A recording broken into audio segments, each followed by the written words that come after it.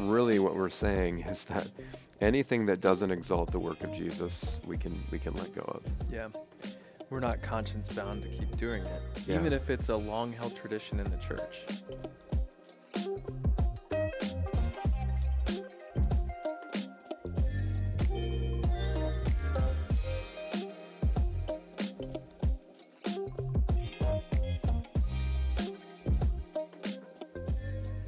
Hello, this is Pastor John. And this is Pastor Tim. It is the Every Moment His podcast, and we're sitting here in this moment Yeah. of all the moments, doing an episode about Roman Catholicism. Yeah, and we're in the sanctuary of Holy Cross here in Kearney, and man, it's looking good in that Reformation red, I would It say. is. You know? Regal. Yeah. Contrary to popular belief, we didn't put up red for the Husker game. We didn't. Return of the no. Huskers. And if that were the case, it didn't help very much. No, it didn't. Yeah, it kind of backfired, but No, it we is for the remembrance of the Reformation. Yeah, but this Sunday, it'll be white, I think, right? For All Saints? I think that's right. Yeah. So this is right, Martin Luther, when he tacked on his 95 Theses and kind of kicked this whole thing over, he did it in preparation for All Saints Day. Yeah, it was All Hallows Eve, Yep. right? As we know as Halloween now, Yep. but he put it on the church door because he wanted to address some of the issues surrounding indulgences, in particular, the state of people's souls. What is the state of those saints who have died? Who is a saint? And so he used this time, which was a grand festival in the church. He used it as a time to begin a debate. And I think he was a little naive. He thought, I'm sure someone will want to have a reasonable conversation with me about this. Yeah. So posting those arguments, those 95 arguments, the printing press had just been invented. And Yeah. that was kind of like Facebook back then. He posted something on the wall, right? Yeah. And it kind of went viral. It did. He got lots of likes and some angry face emojis. Yep. In fact, the powers that be wanted to shut him down. But really it sparked a conversation about theology and the practice of the church. And really that leads up to this day, because right now there is sadly still a divide between these two communions, the Lutheran Catholics and then the Roman Catholics. Yeah. And so today, in this episode, we're going to discuss the question of the Pope, and then also the question of purgatory. And Two P's. And then I think next episode, we're going to take a look at the Virgin Mary and the Saints, which Yep. sounds like a cool band name. Christian band. Yeah, absolutely. Yeah, a Roman Catholic Christian band. Maybe she has a band in heaven. I don't know. We'll find Anyway, out. Okay. We'll see. But anyway, You before got a we joke. get, You got a joke. should we get into? Okay. She tell a joke here. So, did you hear about the nun who hitchhiked across the United States? Yeah, I have, in fact. Did you? She was a Roman Catholic. Nice. Nice. Is that a dad joke? I think so. Yeah. Yeah. This is kind of like it's about as edgy of a pastor joke as you could get, maybe, from the pulpit.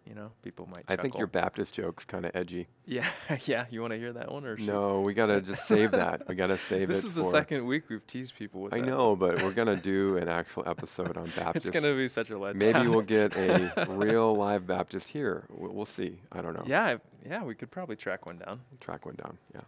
So let's start before we begin a critique of the Pope and purgatory. Let's talk about some things that we appreciate about the Roman Catholic Church. Yeah. So what are some things that you genuinely appreciate about that tradition? Yeah, and I think this is important because sometimes, Lutherans have not had nice things to say about the Roman Catholics, and the Roman Catholics have not had nice things to say about the Lutherans. And I think that maybe our two communions have grown a little bit. We've matured in being able to recognize some good. Yeah. Like we're able to say, hey, we're both Christians. And even though we have these differences, we appreciate some things about one another. I would Yeah. say, I don't want to steal yours because I think we appreciate some of the same things. But, Okay. Well, um, I'll be okay if you do. okay. I really appreciate the architecture and the art of Roman Catholic churches. When you walk into a Roman Catholic church or a basilica or a cathedral, like St. Patrick's in New York Mhm. or the Basilica in St. Louis, Yeah. you Mhm. know you're on holy ground. I Mhm. mean, there's no question about it. It's ornate, it's beautiful, everything is theological and carefully thought through. And sometimes when you come into Protestant places of worship, it's like a multi-use building. Yeah. It's like, are we worshiping or are we playing basketball? What Yeah. are we doing? Right. Right. And not to, Can you put the wrestling mats against the wall at least so yeah, they're not in the way? right. And not that you can't worship in that space, but that is something that I appreciate about Roman churches is there is this very ornate, beautiful, regal kind of sense of we are on holy ground, we're doing Yeah. holy things, we have left the outside world and we've come into God's sanctuary.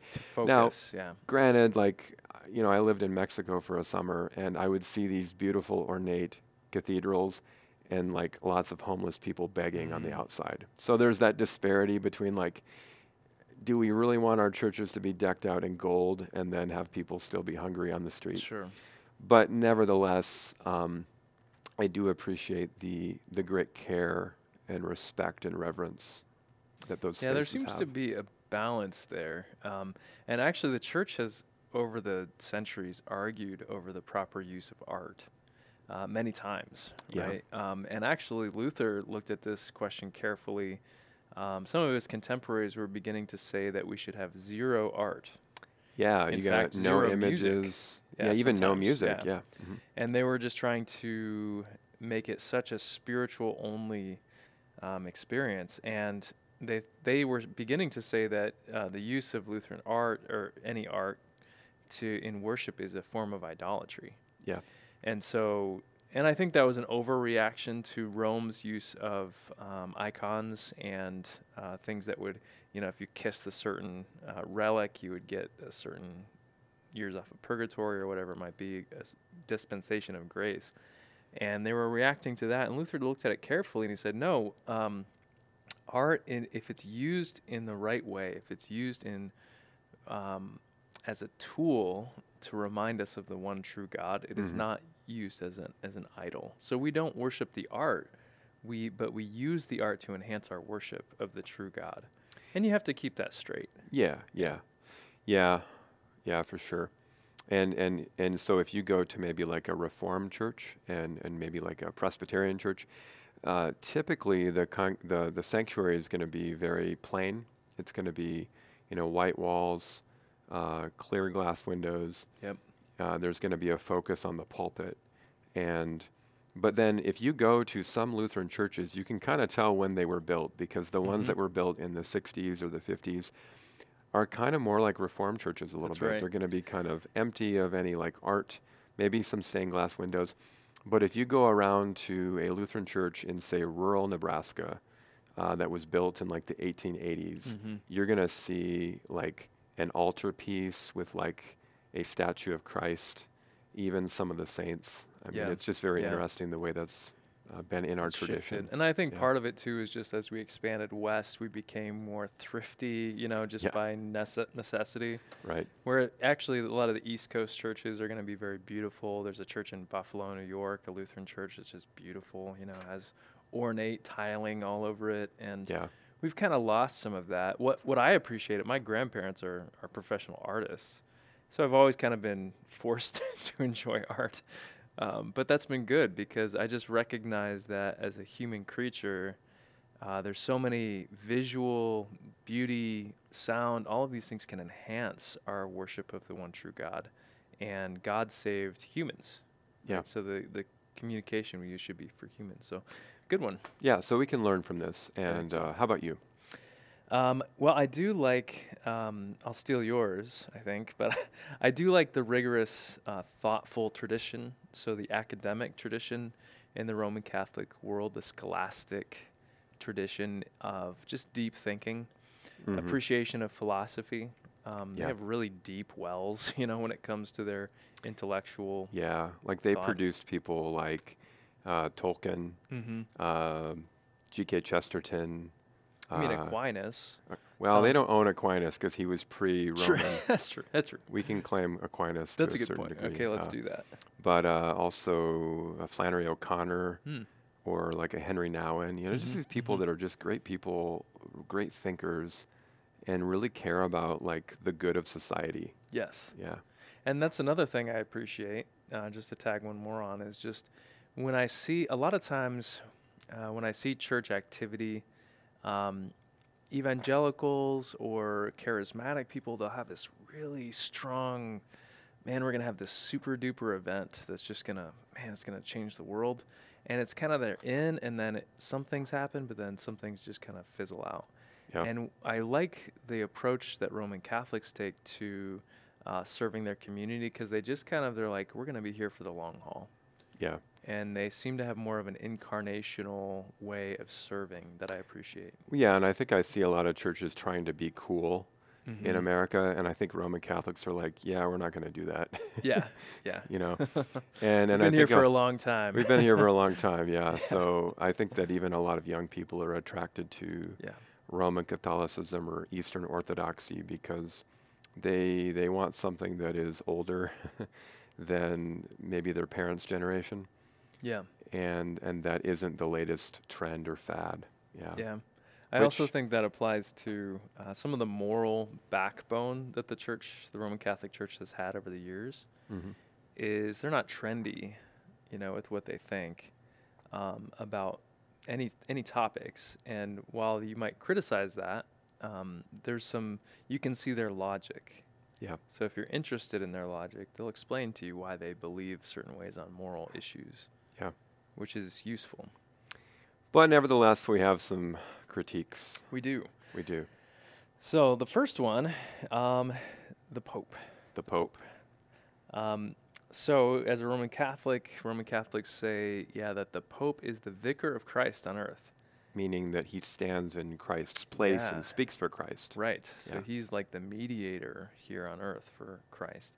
And I actually pressed a Roman Catholic theologian on this, and I said, if St. Peter, the first pope in their mind, Mhm. if St. Peter came back and was here with us, and he was saying something, and the current pope contradicted St. Peter and said something else, there was a divide. I said, who would you believe? And he thought about it for a few minutes, and then he said, I would go with the current pope. Mm.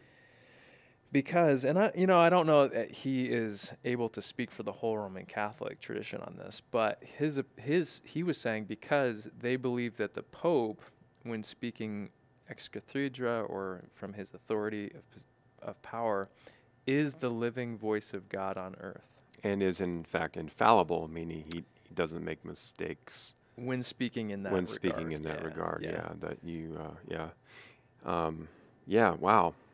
And we would take issue with that because we would say that that all people, even the holiest people, are fallible. They can make mistakes. And in fact, we have a story in Scripture about this. Galatians chapter 2, the Apostle Paul, who in many ways was inferior to Peter in that Paul had not walked with Jesus during his earthly ministry, but Peter had from the beginning. Paul shows up on the scene in Antioch, right? And Peter was practicing some things that were not faithful to the gospel. And you can read about that in Galatians chapter 2. It's within the context of justification by grace through faith alone. And actually, Peter, or Paul rather, called Peter on it and had To his face, to he his says, right? face. Yeah. He says, "I confronted him to his face in because his he face. stood condemned." Yeah, wow. And that's brutal. But Yep.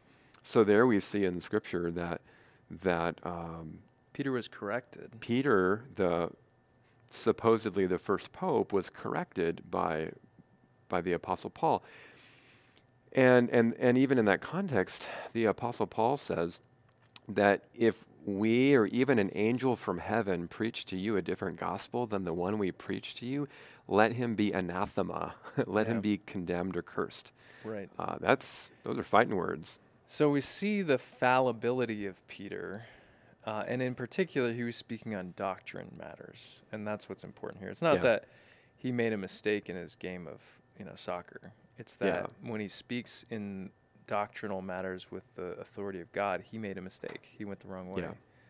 Yeah, and also in the New Testament, when we see the church confronting difficult decisions, they have a council. So in Acts chapter 15, Peter and James and the other apostles, Paul, Barnabas, they all get together and they discuss it, they work it out in a council. Yeah. And that's the way it worked in the church with like the Council of Nicaea, which Yep. laid the foundations for the Nicene Creed. There were other key councils in the later church that made decisions. And so that's the way that the church made its big decisions, not through a single person with singular authority. Right. And so Roman Catholics, they try, they point to a couple places in Scripture to try to point to defend their case that there is a pope, or that God desires for there to be one living voice that settles affairs.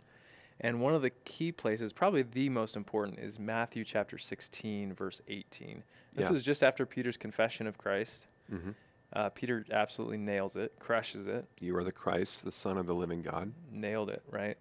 And Jesus, his response to him is what they base much of their doctrine of the Pope on.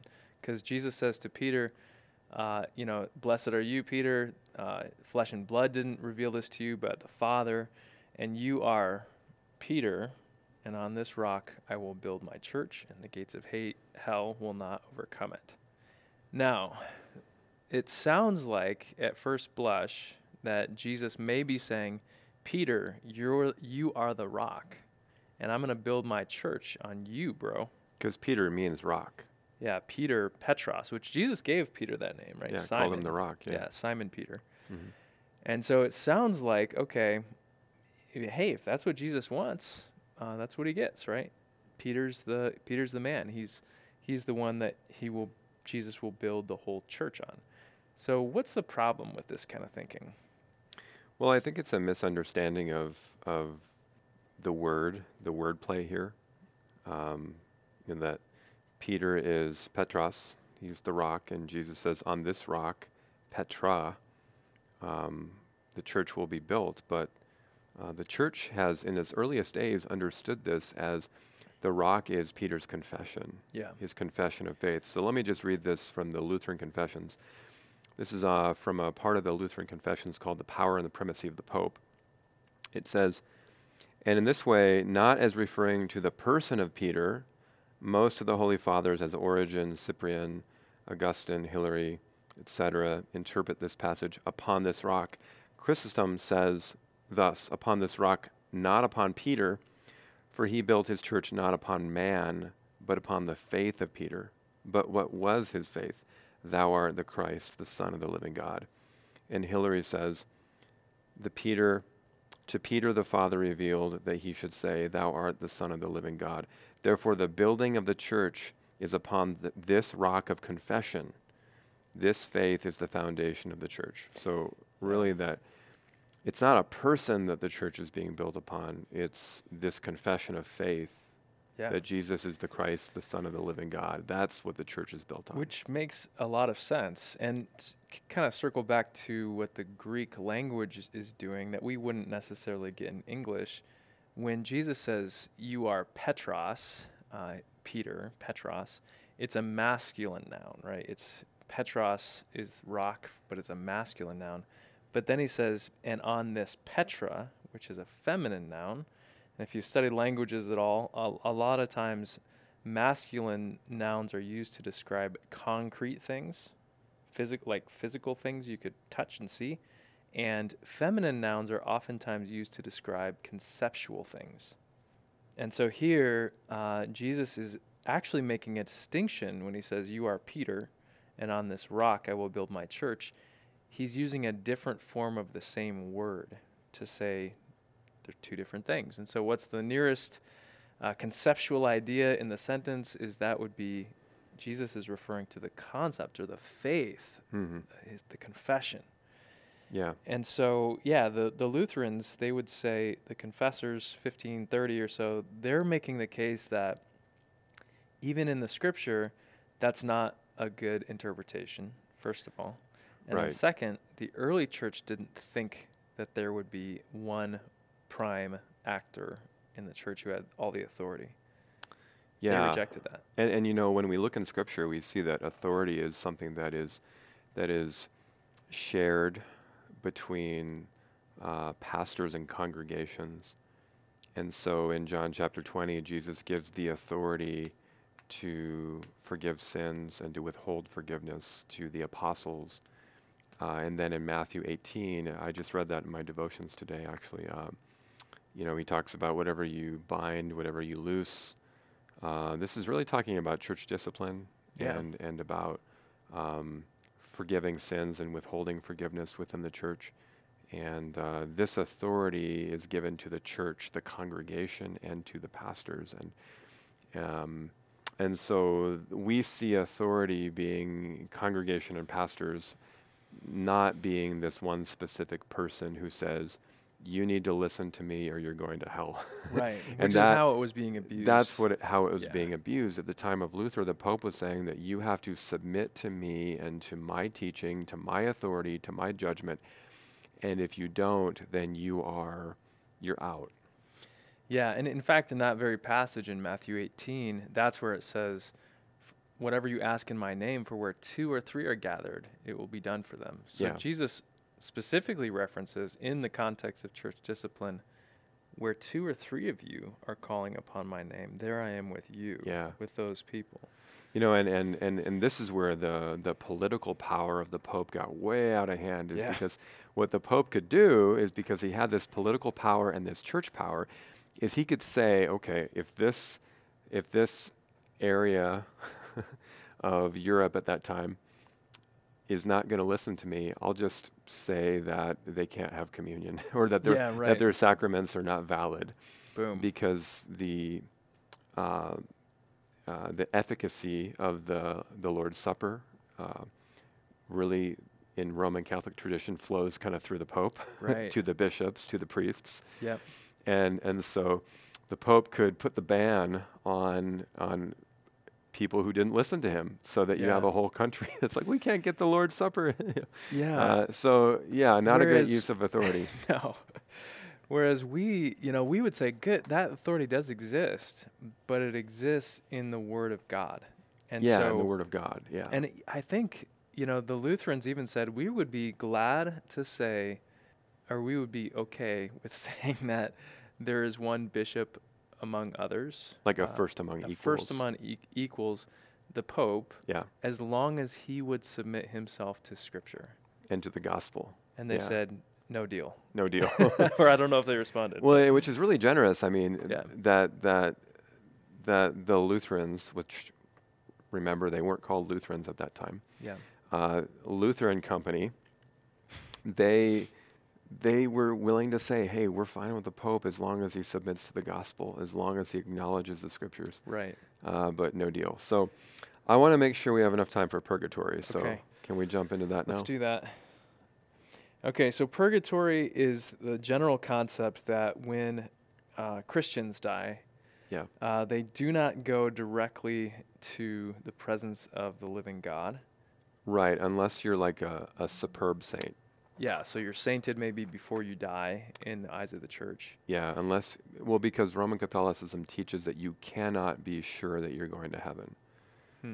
That it is wrong to say, I know for sure that I'm going to heaven, because you don't know. I mean, maybe there's a discrepancy, maybe it would be prideful to presume that you are in a state of grace and that you are going to heaven. So to kind of fill that, you'd say, okay, purgatory is the next stop. Yeah. And purgatory, the word to purge, right? It Yeah, comes purgation, from that purging. purgation. Yeah. So when I am done here, I go to purgatory to get scrubbed a little more, Yeah. and for an undisclosed amount of time until my soul is completely pure, so that I can in fact stand before the living God and not die. Right? I'll be holy. You'll be holy. Yeah. Yeah. Yeah. Mhm. So what is our problem with that? It doesn't sound pleasant, but what is our theological problems with purgatory?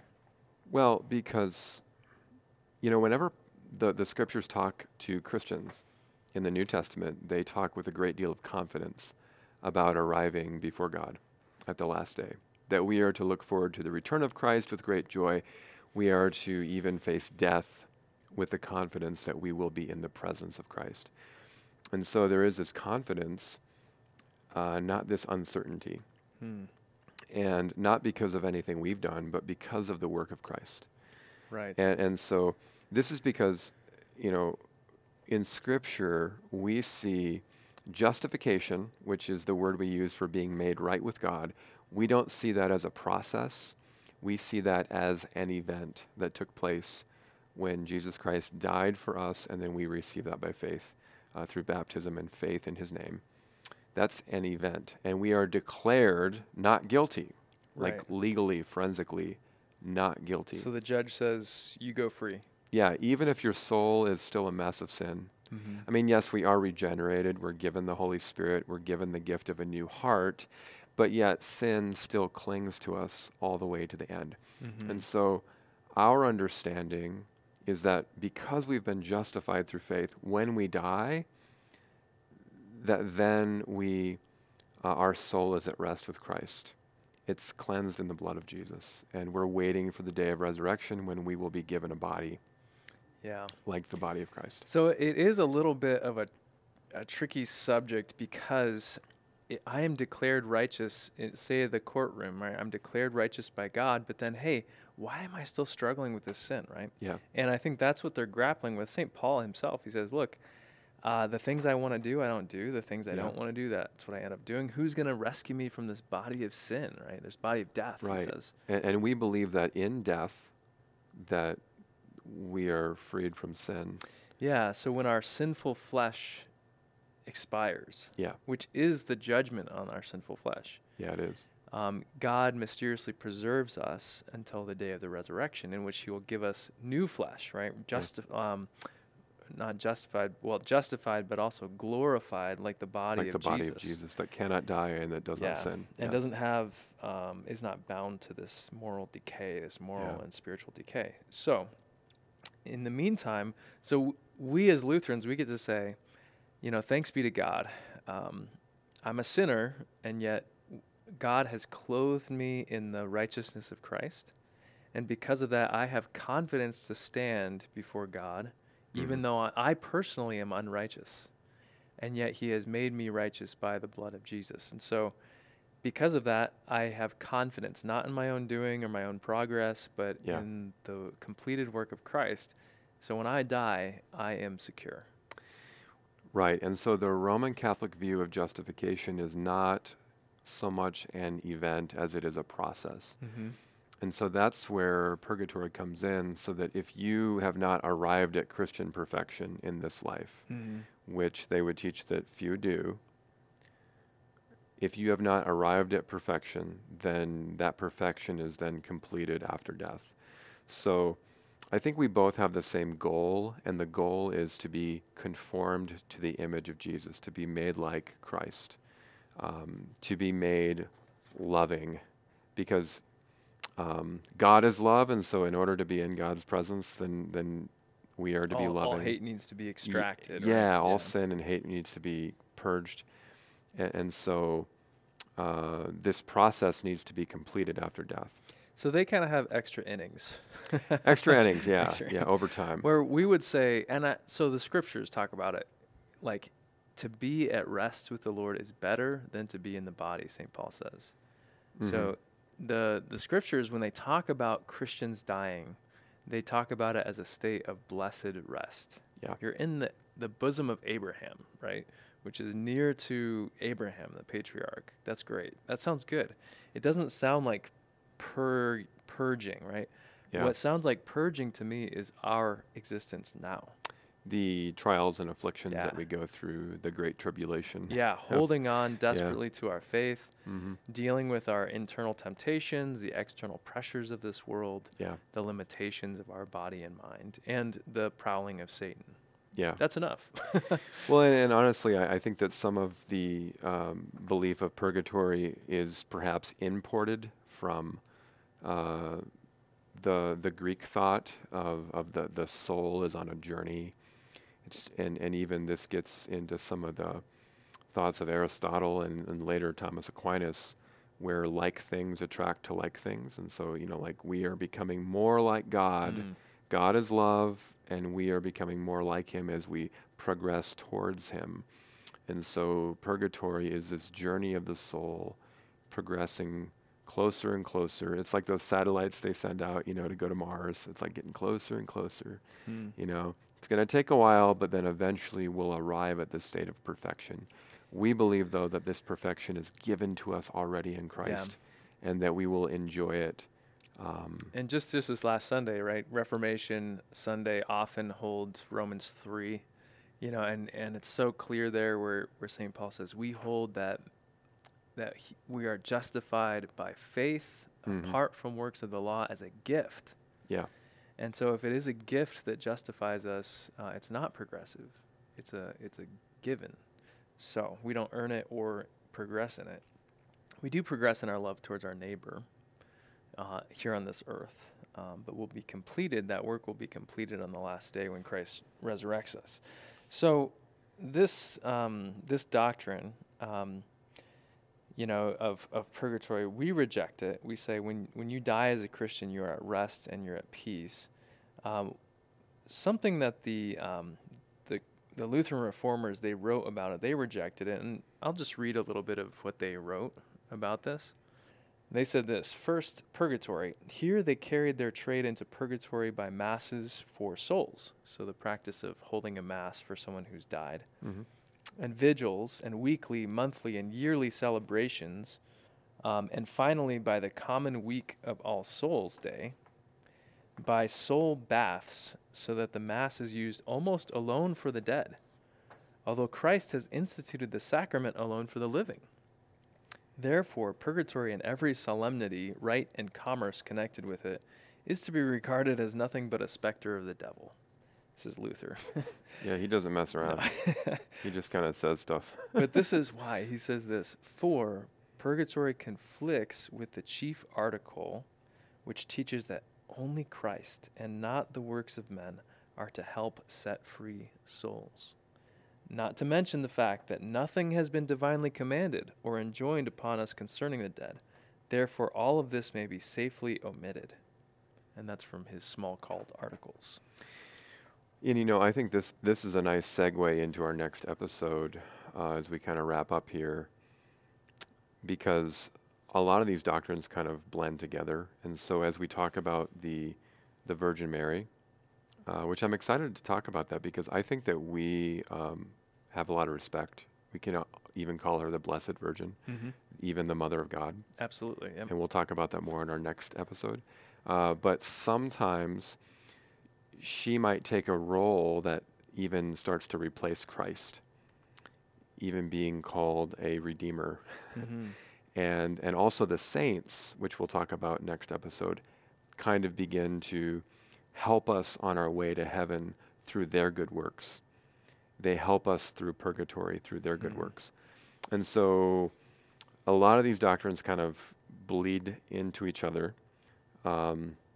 whether it be the Mass or it be purgatory or the saints or good works, that have created abuses that we say are traditions taught by people and not taught from Scripture. And really what we're saying is that anything that doesn't exalt the work of Jesus, we can let go of. Yeah. We're not conscience bound to keep doing it, Yeah. even if it's a long-held tradition in the church. Right. Yeah. And I think it's important that we talk about this, because sometimes, I've even run into people who are part of the Lutheran Church who maybe grew up Roman Catholic, and they'll still hold on to some traditions or some thoughts. Like they might say, I just really hope that I make it to heaven, that Mhm. I've done enough good things. Or they might even still pray the rosary and do that, Yeah. maybe not even knowing why they do it, Yeah. and things like that, or maybe even being really interested in the saints, but not in a healthy way. And we'll talk about in the Yeah. next episode about how we should have a healthy interest in the saints Yeah. in their lives, but we should not have the idea that they're like a go-between, Right. a mediator between us and God, Yeah. because Scripture teaches there's one mediator between God and man, the man Jesus Christ. Yeah, I think what the Lutherans were really after, and well, Martin Luther in particular, was just saying, where is the gospel good news? Yeah. How can we know, where is the assurance for sinful consciences? And purgatory steals that assurance. And I've known, if you've been to Roman Catholic funerals, you might see a group of older people praying the rosary for the person who has Yeah. died. I always called that the Rosary Coalition. Yeah, Yeah. well, they're kind of like, if I die first, you do 1,000 Well, rosaries it's kind of for like me. an insurance policy a is. little bit. It's like, all right, I got your back. If you die first, Yeah, I'll pray you out. and we laugh about it, but it's actually quite sobering to think, and I've heard priests preach on this not too long ago, but that someone you love is not at rest, but rather someone you love is suffering. And that's the teaching of purgatory, is they are suffering.